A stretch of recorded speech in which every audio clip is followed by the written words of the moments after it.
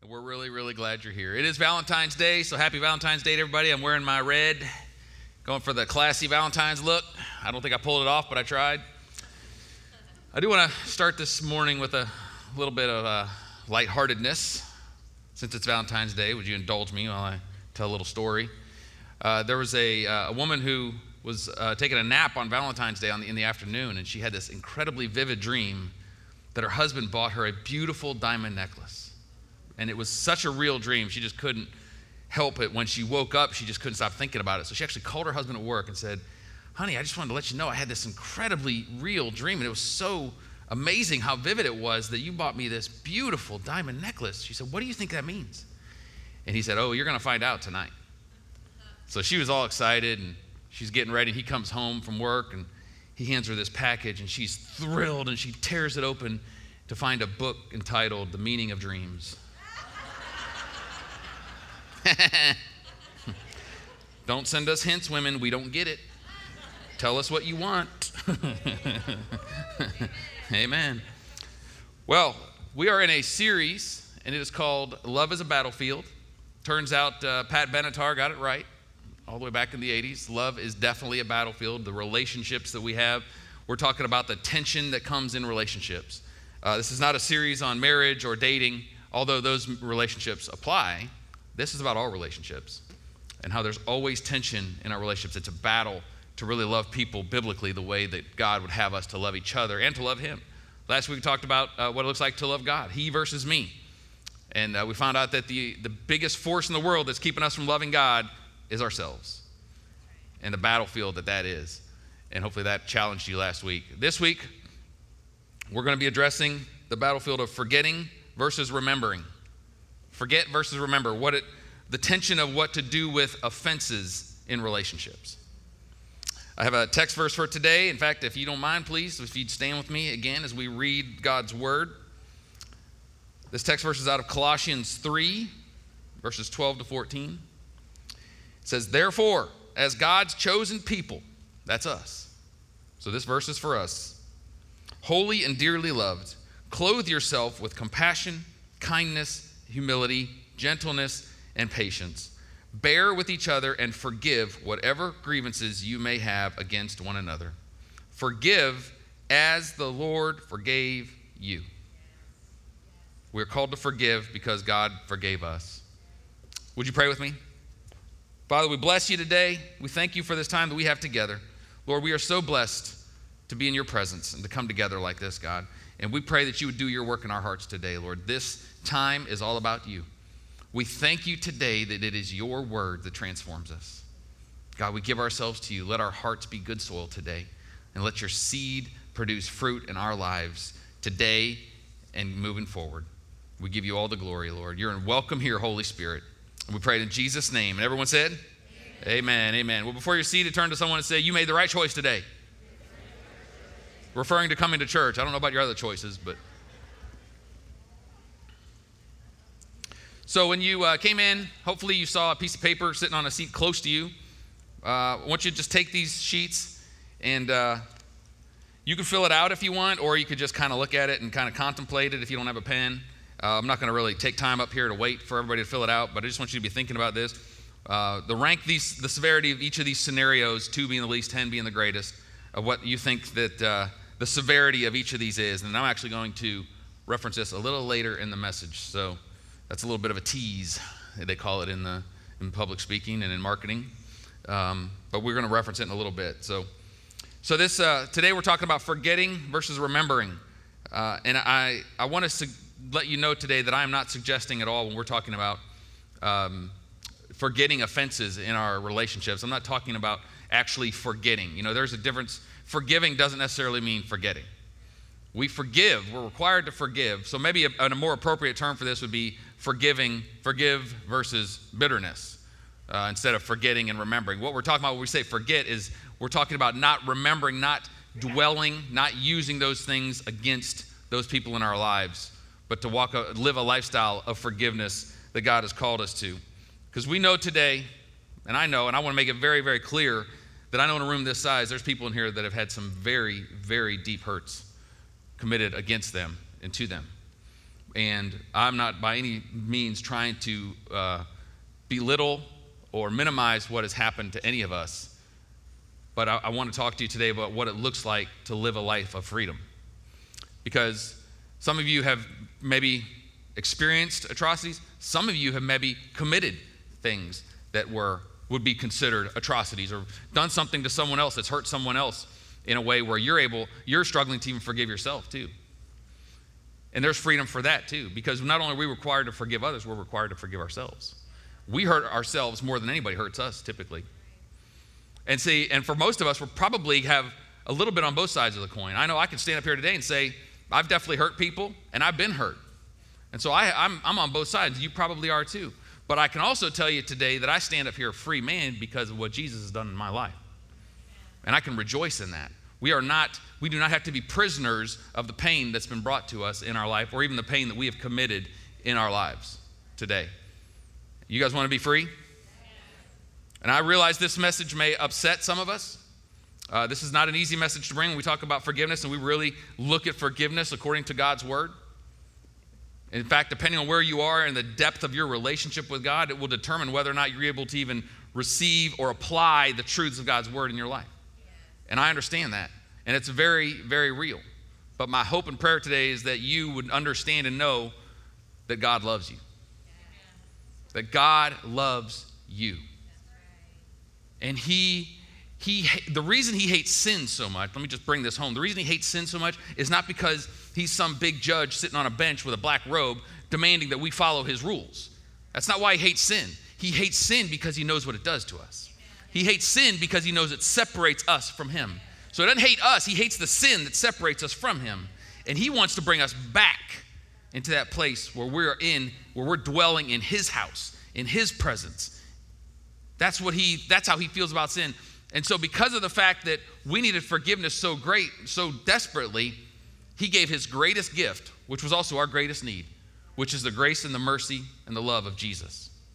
And since he gave it to us, his standard for us is that we would also give it. In fact, Jesus said to his disciples in Matthew 10, he says, freely you have received, freely give. He's saying you didn't do anything to deserve any of my blessings in your life, any of my gifts that I've given you. You've done nothing to deserve my forgiveness. And because you've done nothing, but I've still done that, and you've received it freely, now I also expect you to freely give it. To give forgiveness, to give grace, to give mercy to people in your lives. And sometimes that's easier than others. Depending on what we're going through, it can be more difficult than other times in life. But God nonetheless asks us to be forgiving and to extend that. And if there's ever a time in the world that the world needs to see a church that understands forgiveness and applies it, it's now. If 2020, if it brought so many things down the pike where we can be caught up in offense, it's unbelievable if you really sit and think about it. And Jesus said in Luke 17, he said very clearly to his disciples, he said, offenses will come. He said, it is impossible that offenses are not going to come your way. It's impossible. These are the words of Jesus. He's warning us. He's saying offenses are going to come. In fact, I'm silly enough to think, he said this 2,000 years ago, but I think he was probably thinking about 2020 when he said it. Guys, it's coming. Now, offenses come in 2019, every year. Offenses come, but it feels like the floodgates were opened in 2020, doesn't it? There are so many opportunities to be offended, so many opportunities to be angry with other people that don't necessarily agree with you or aren't on the same side of the fence as you. There's all kinds of things. COVID-19 has brought out the best in people, but it's also brought out the worst in people. The mask mandate has brought out the best in people and it's brought out the worst in people. There's people that are offended by the fact that we're being asked to wear masks in public, and there's people that are offended by the fact that people won't wear masks in public. You got both sides of it. The political world that we went through last year and are continuing to go through, you have people that are offended by the things Donald Trump has said, and those people that would support Donald Trump, they're offensive to them. There's people that are offended by the things Joe Biden has said, and the people that would support Joe Biden are offensive to them. There's people that are offended because they're convinced the election was stolen. There's people that are offended, and those people that are offended that the election was stolen. It goes on and on and on and on and on. And on and on and on. And I haven't even mentioned the racial unrest that is in this country that has been escalated. And there's people, and the whole idea of dividing races is the idea of bringing offense. It's all about bringing offense and dividing us and separating us.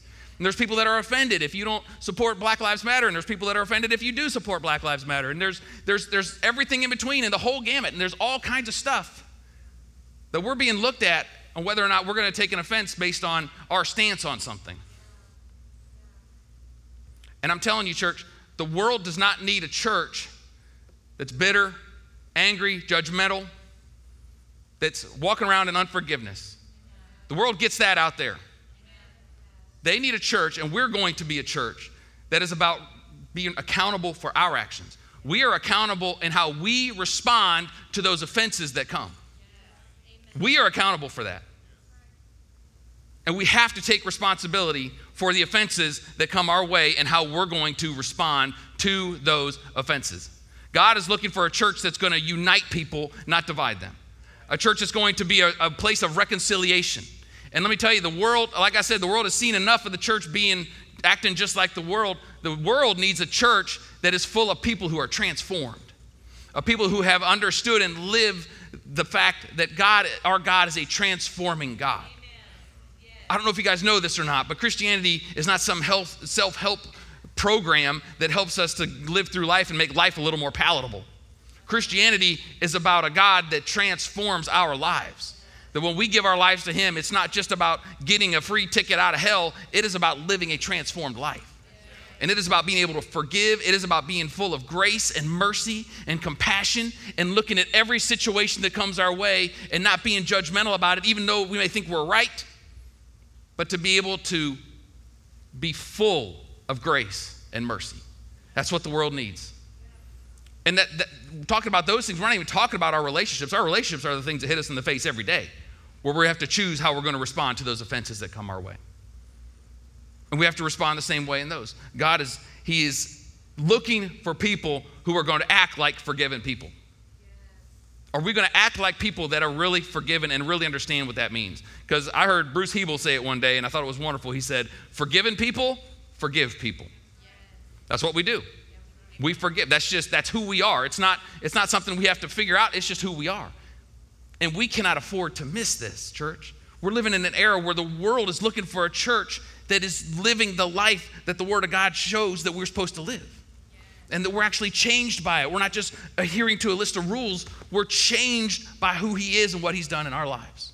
That's what the world needs. And that's what we need. It's for our own good too. It's for our own blessing. It's for our own peace. It's for our own sanity in our life.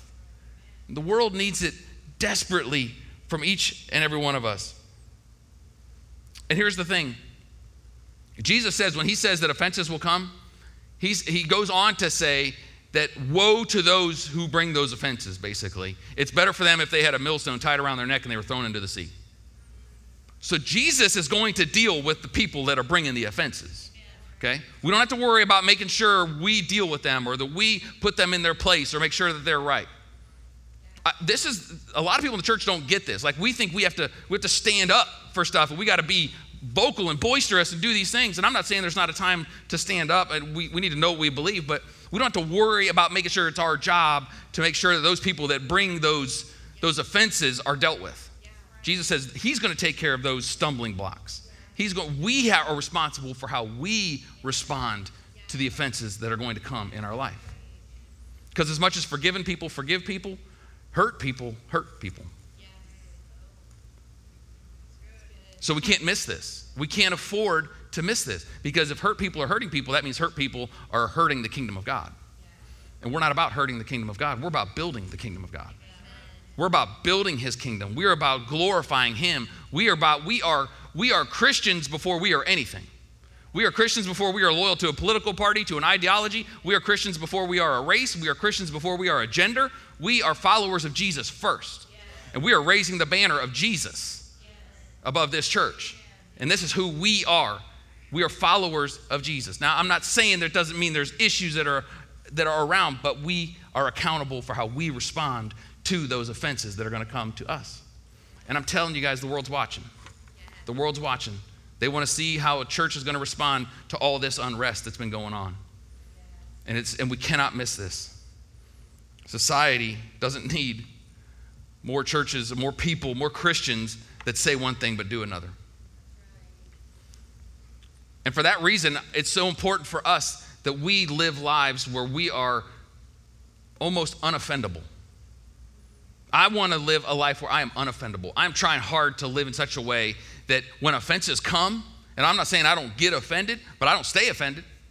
Something might come and upset me and hurt my feelings and make me upset, but it doesn't stick.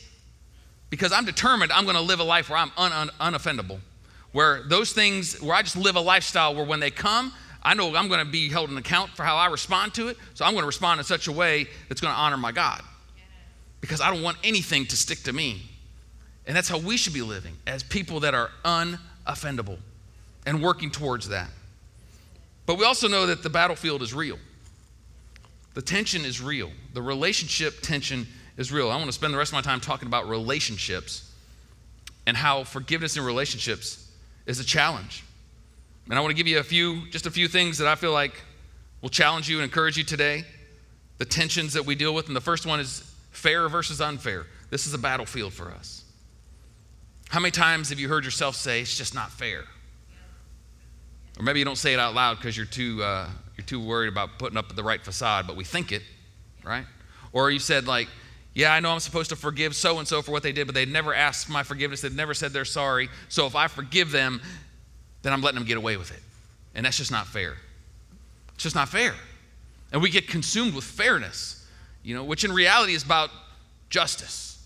We want justice. We are a very justice-oriented people. We want justice for other people, but we want mercy for ourselves, right? Well, if you get pulled over by the cops on Columbia Road for doing 70, you want that cop to know your heart. I don't normally drive like this. I'm late for a meeting. My son's at school waiting for me. He's scared. I need you to know my heart. Give me mercy, cop. Give me mercy. But man, if you're going down Columbia Road, some dude blows by you doing 70, and you come up on him later and the cop pulled him over, you're driving by going, yeah, justice is served. Right? We want justice for them. Because that guy's just a young punk who doesn't know what he's doing. I have a good heart. So I want you to look at my heart, but I want you to look at their actions. So we want the mercy, but we want justice displayed for everybody else. And the interesting thing is, it's not fair what Jesus had to go through for us.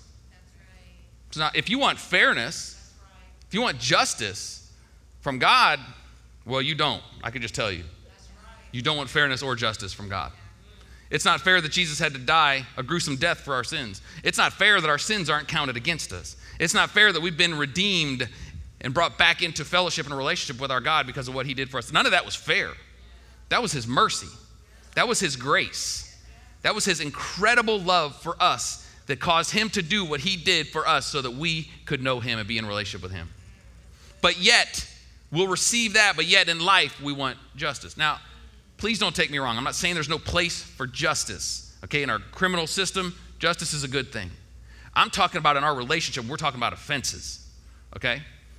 Obviously, justice is a good thing. When that person that has offended you and has done something to hurt you and they come to you and they humble themselves, they ask your forgiveness, they say they're sorry, that's a beautiful thing. But that doesn't always happen. We both know that. In fact, most of the time, it doesn't happen. Saying, I'm sorry, will you forgive me, is one of the hardest things a human being will say to another person. So there's lots of times it does not happen. There's lots of times people don't care, which makes it even worse. So are we going to be worried about what's fair, or are we going to be worried about what's unfair? Are we going to be worried about justice, or are we going to be worried about mercy? And see, it takes a level of depth of our faith to even really be able to grasp this. And I'm going to be honest with you guys, there's a lot of Christians that will never, ever grasp this or even make it a priority in their life to really understand what it means to receive the mercy of God and to also extend that mercy. Freely given, freely received, freely given. That we'll never understand that. It's the difference between being deep and being shallow. And I'm telling you today, God is calling us to depth. He is calling us to deep. Because deep is where God is. Being out in the middle of the ocean, that's where God is. Because you know what? When you're out in the middle of the ocean, you can't be self-sufficient. You need some help. You need an anchor. You need a boat. You need something that's going to help you stay afloat. The waves are bigger out there in the deep. The anxiety level can be bigger out there. There's more things that can cause you issues in your life out in the deep. So we want to stay in the shallow. We want to stay in the kiddie pool. We want to be grown adults sitting in the kiddie pool splashing water on ourselves thinking we're really doing something. When in reality, the kiddie pool, yeah, it's safe. We don't need any help. I don't need anybody to help me if I'm in a kiddie pool. I'm good. I don't think I could drown if I wanted to. I'm safe. But you know what? I'm also confined too.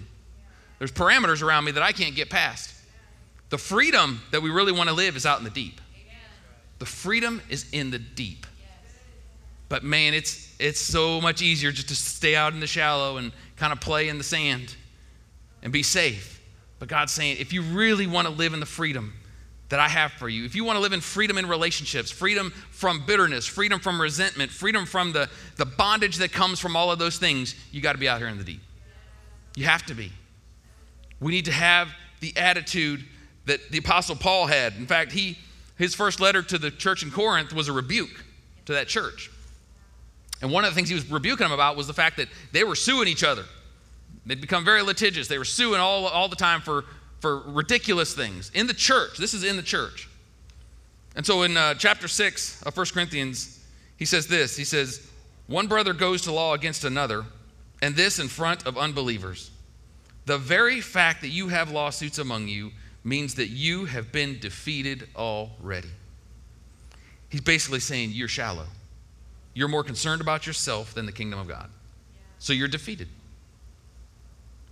He says, why not rather be wronged? Why not rather be cheated? Now, it takes a level of depth of faith to even understand this verse. Because many would look at this and say, man, there's no way. That doesn't even make sense. Why would I let so-and-so get away with this or that? Why would I even they need to be held to account. And Paul's saying, the fact that you are suing each other tells him that you've been defeated. You are a defeated person because of your attitude towards others and towards believers in the church. He's saying we're just being shallow. We're just concerned with ourselves. We're consumed with our own needs. We're consumed with what we think is fair, what we should be able to have. He's saying you're already defeated. He's saying get out into the deep and get out of the shallow waters. That's the only place to really experience the freedom God has for us. The second one is action versus apathy. This is a tension when it comes to our relationships and forgiveness in our relationships. There's a draw for us to be apathetic about those people that have hurt us and that have never really reconciled with us. To just think, oh, you know what? Time heals our wounds. Time heals all wounds. Well, you and I both know that's a lie. Time doesn't heal it. Time causes it to get infected and get sore and become something that can fester and even get worse over time. We know that because if you don't deal with it, you just think it's just going to get better because of time. We know that that's not true. And an apathetic attitude towards our relationships is very, very dangerous. We have to be intentional. We have to be determined that we're going to take action to take the right posture of forgiveness that God would call us to do in our life. Because see, the apathetic approach where we just kind of don't do anything about it, it can become what I've called a toxic comfort zone. Like we become comfortable in our mess, in our toxicity. We put up walls. We make sure it'll never happen to us again. You know, the way that person hurt me, it's not going to happen twice. First time, shame on you. Second time, shame on me. I'm putting up walls and making sure that can't happen again. And I'm hurt. And if anybody touches that wound, it hurts badly. It bruises. It's festering. It's oozing. But I've set up this comfort zone for myself where at least I know what to expect now. At least I'm keeping everybody else at bay, and I know that I've put up these walls to protect myself. And it becomes this comfort zone of ours where we're miserable, but at least we are safe. And that's a horrible, horrible place for us to be. And most of us have done that at some point or another. But God's desire for us is that we would be free from that. Forgiveness requires us being intentional and doing our part. This is a matter of the difference between our will and our emotions. Because you see, the biggest problem for us as Christians walking in forgiveness isn't necessarily that we don't want to do it. It's that we don't know how to do it because we want our emotions to follow whatever decision we make, right? And we want if we decide we're going to let that person go, like I'm going to pray, I'm going to ask the Lord to release me of all that hurt. I'm just going to release this person. I'm going to let them go, and I'm not going to pray that God would, get them. And I'm just going to walk in freedom. And we want to immediately make all the hurt just melt away. We want this miraculous moment at the altar with God. Now, he does that. I believe wholeheartedly. He's a miracle working God. I've seen him do it. I've seen him do it plenty.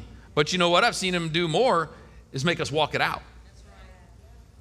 And we want to think, well, if I really commit to it, God's going to deliver me miraculously, or at the most maybe a couple weeks. But come on, it can't take longer than that, God.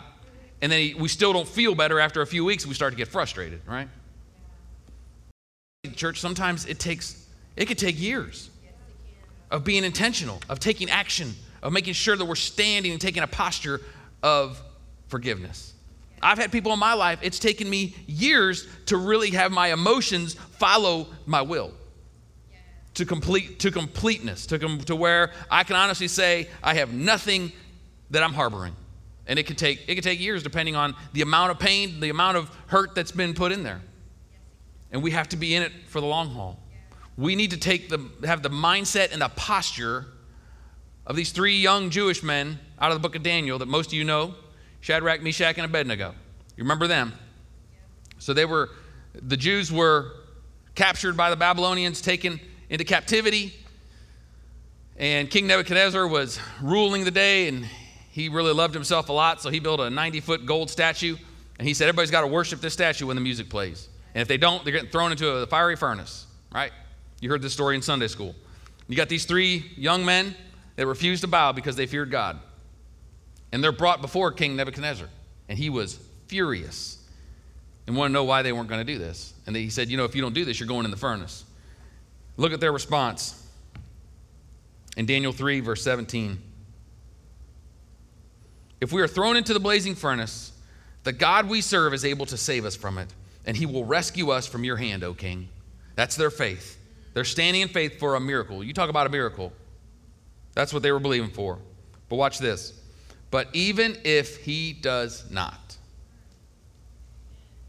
we want you to know, O king, that we will not serve your gods or worship the image of gold that you have set up. Even if he does not. Church, sometimes we get so caught up in that first part. The God we serve is able to deliver us. He's going to do a miracle. We get so caught up in the miracle. We get so caught up in the immediate move of God, the immediate healing. And frankly, sometimes it's because we just really believe God's that great. Sometimes it's because we just don't want to do the work. And so I need you to do this, because putting in the work to forgive somebody, I don't have it. So I need you to just make it all melt off of me. All melt off. When in reality, sometimes it takes a lot of hard work on our part to really learn to live with a posture of forgiveness in our life. But we need to have the same mindset as that of these 3 young men, that no matter what, we believe God. They believed God. Them saying, even if he doesn't, that wasn't a seed of doubt in their heart. That was them being completely and utterly submitted to their God. They're completely surrendered to whatever God wants. They weren't presuming to know God's will. What if it would have glorified God more for them to die? It could have. We don't know. God's been glorified through a lot of people's deaths. So they don't know. They weren't presuming to know God's will. So they had faith for it, but they were completely surrendered to him. And church, that we would have that mindset when it comes to forgiveness in our life. That God, I need you to help me. I believe you're a miracle working God. I can believe you can heal me instantaneously. But God, even if you don't, I will not bow down to the gods of bitterness. I will not bow down to the gods of hatred. I will not bow down to the God of unforgiveness. I will not bow down to those gods. I will serve you and you alone. And I will trust you and that you will help me walk this out in my life. That's God's heart for all of us. And he will meet us in that place. He will meet us there, church. But we have to be willing to go to the deep places with him to understand his heart in the midst of this. We get angry with God sometimes because he doesn't do what we want him to do. And man, I just think, how arrogant is that of us as his followers to get angry with him How entitled are we to think that God has to do what we want him to do or else we're going to be mad at him? It just tells us that we don't really have an understanding of who he is. That we don't understand how great he is, how high above us he is, how great his thoughts are, how high his thoughts are compared to us. We don't have an understanding of it. And we never will until we're with him face to face. But to at least have a recognition of the fact that he really is that much greater, that much higher, that much better than me.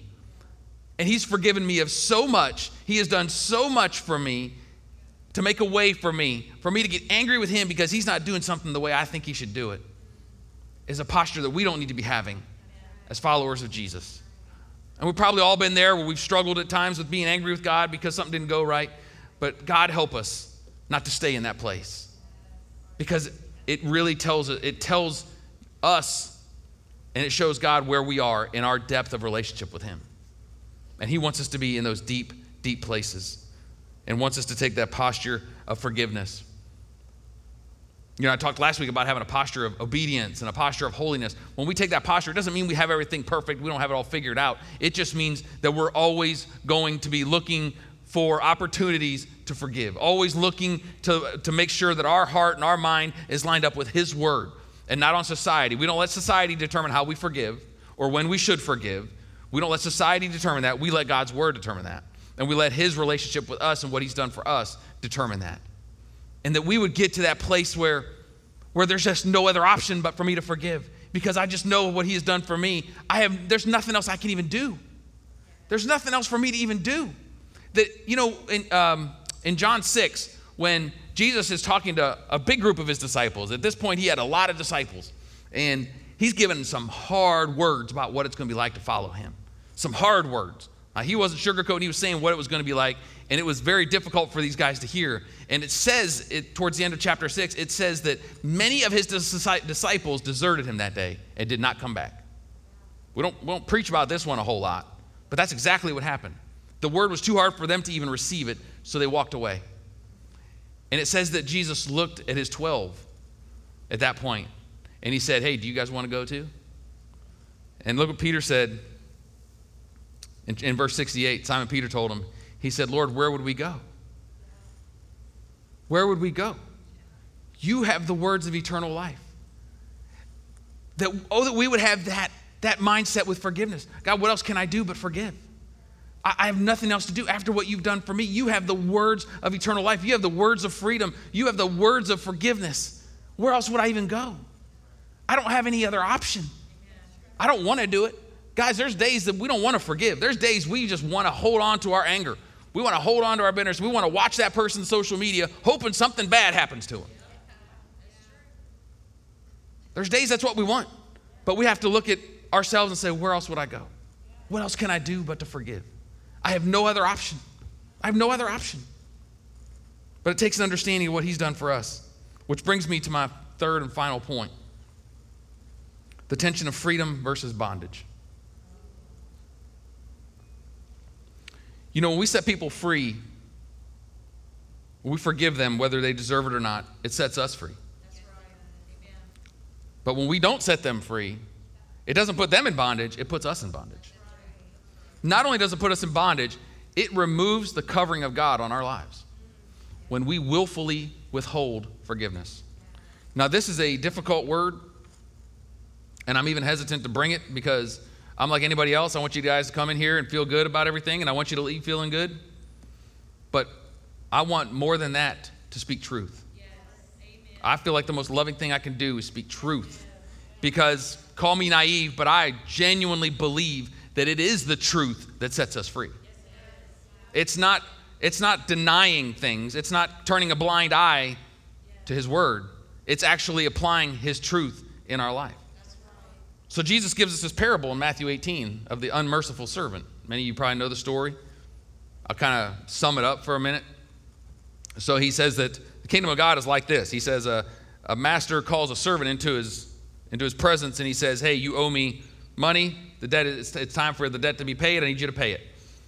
And it's estimated it was billions and billions and billions of dollars if you translate it to today's standards. An insurmountable debt, let's put it that way. 10 lifetimes he couldn't have paid it off.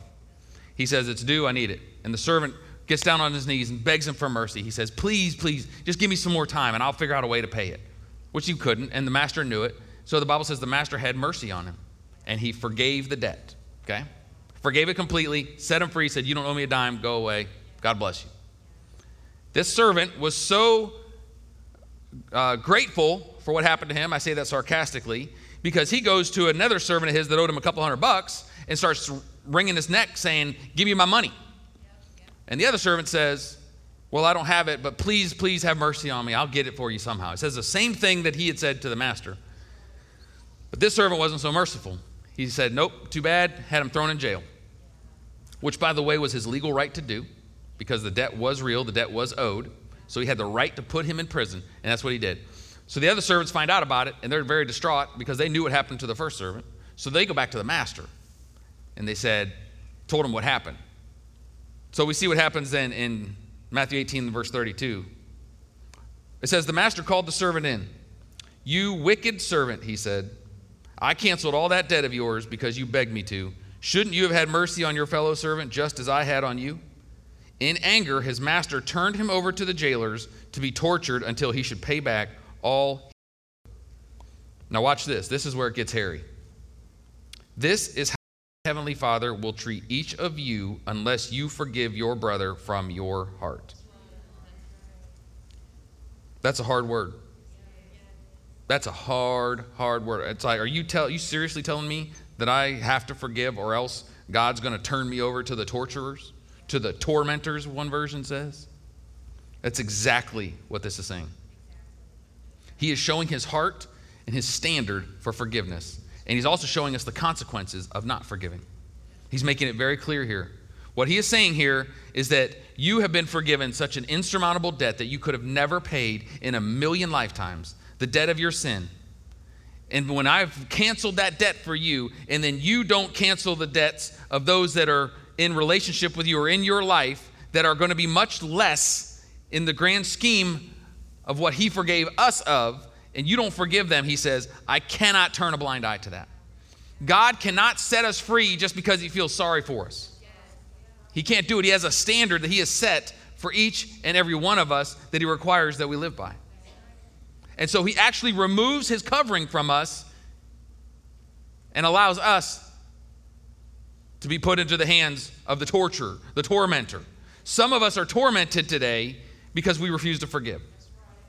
Now, this is not, if you're walking out forgiveness and you're struggling with it, but you're working towards it, this is not what he's talking about here. This is a willful, I will not forgive you. I'm putting you in my emotional prison, and you're going to stay there because I don't like you. God's saying you can't do that. He's saying you can't do that. And he's basically saying you're turned over. But here's the thing. You know how you get set free from those tormentors? He says here, he said he put him in there until he should pay back what he owed. Well, that can make us think, well, wait a minute. He owed billions of dollars. He'll never be able to pay that back. He's going to be tormented forever. But that's not what he owed.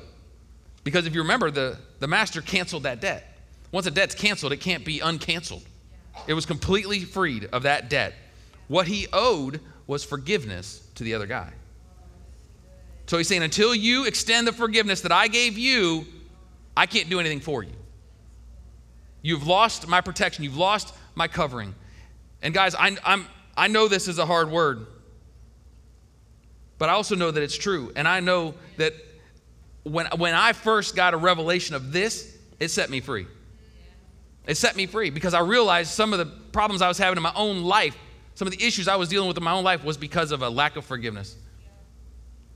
I knew it. I knew it right away. It was revelatory for me, and it changed my life. So this is actually a beautiful thing for each and every one of us to understand. So I gave you those handouts. And I want you to grab one if you have one and just look at it. And what we put on there was 10 things. And I would assume if you did it or even if you didn't, if you look at it, you'd probably think that a couple of these are 2s, a couple are 4s, a couple 6s, 8s, and probably even a couple 10s, right?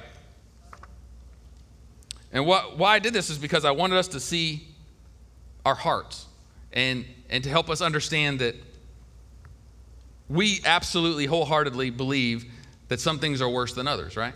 And that's okay. There's nothing wrong with that. In the natural, some things have greater consequences than others.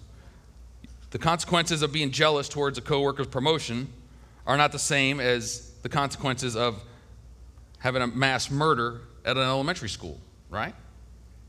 So what we tend to do is we tend to categorize sins in life, and what we as humans tend to do, the human race, we tend to forgive to the level that we feel like we've been forgiven.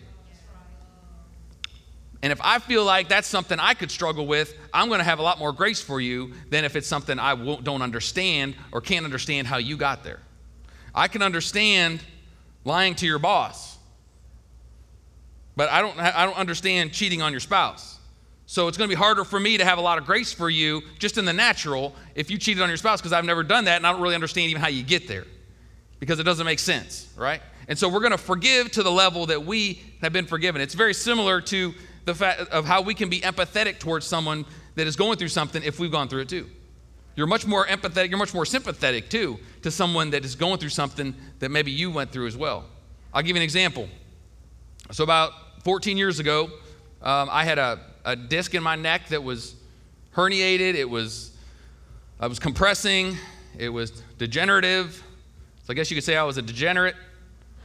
Probably still am a little bit, but I was in a lot of pain. I don't know if you ever had that, you know, and I have a high pain tolerance, and I'm telling you, it was through the roof. Couldn't sleep, couldn't do anything. It was pure misery because it was pinching a nerve and it was shooting pains everywhere. And while I was waiting for the operation to put in an artificial disc, the doctor just put me on pain medication. And let me tell you, I was popping those things like Skittles. I mean, every time I was allowed to do it, I was putting them in. I never did drugs. I was never on any hard narcotics or anything like that. But I had to be on these to even survive. And in fact, I would call the doctor every couple of days like, hey, can I up my dosage? Because it's, you know, these aren't even working as well as they could. He had me on the strongest stuff that you could pretty much have while I was waiting for this surgery. And it got me through until I had my surgery. And I remember waking up from my surgery and the pain was completely gone. Completely gone. It completely fixed everything. That was 14 years ago. I've never had an issue. It's been gold ever since then. But I couldn't stop taking the pills. And a couple days went by, then a week went by, and then 2 weeks went by, and I'm taking enough painkillers to the same amount that I was taking when I was in excruciating pain. And I finally got to where I got scared because I tried one day to not take them, and my body, I couldn't even describe it other than to say, like, my body was yelling at me saying, you're not going anywhere until we get some of this. And so I called my doctor, and I was freaking out. I said, Doc, I don't know what's going on, but I'm addicted to this stuff.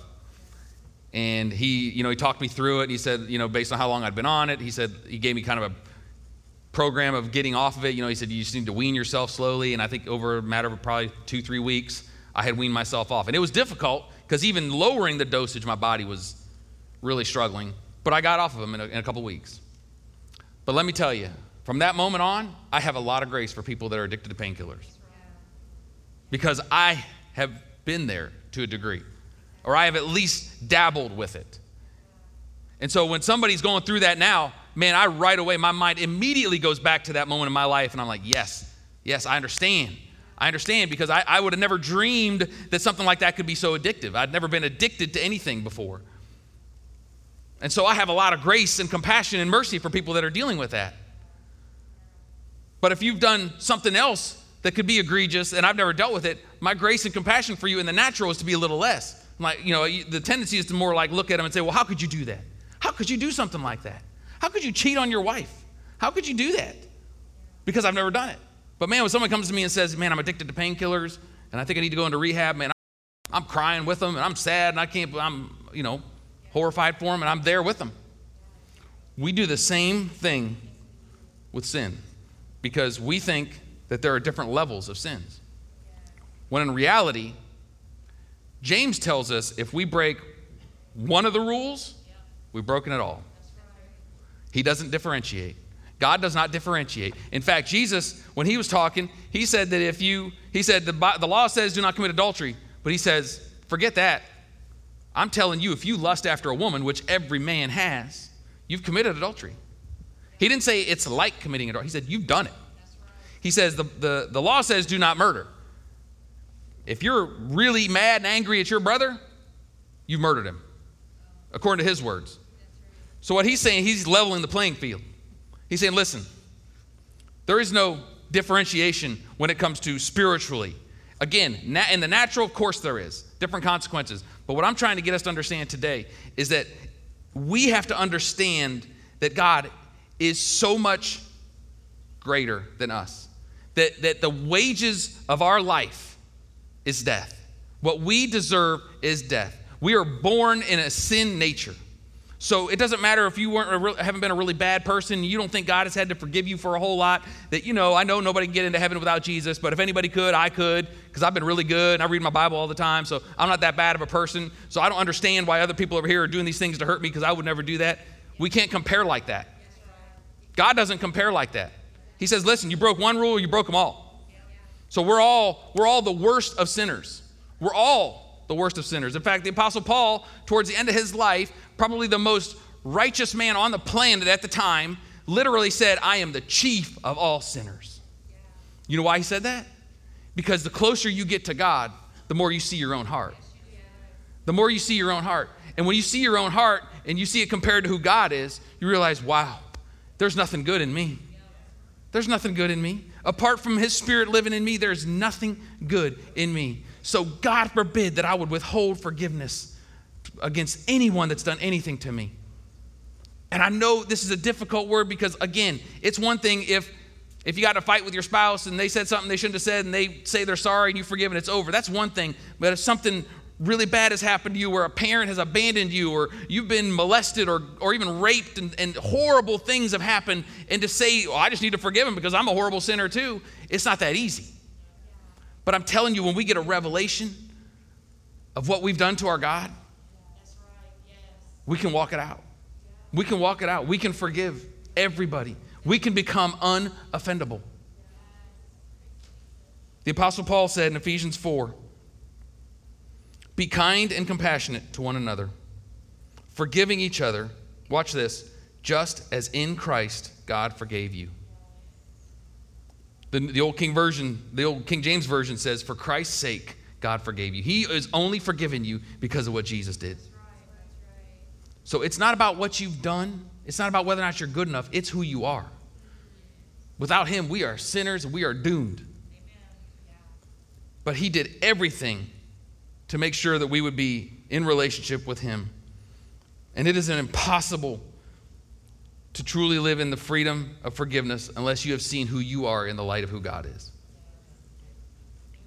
Don't compare yourself to the other people. Don't compare yourself to people and say, well, you did that. I wouldn't do that. I might do that. I wouldn't do that. Good Lord, I'm not as bad as you. You did that. I'd never do that. We don't compare ourselves to people. We compare ourselves to God's word and to his standards. And we realize we don't measure up. We fall short. We will come up wanting every time we compare ourselves to him. And he says, I will help you. I will give you what you need to be able to forgive. He will transform us. We need to be a church of transformed people. We're transformed into his likeness every day. Praise God. He is so good.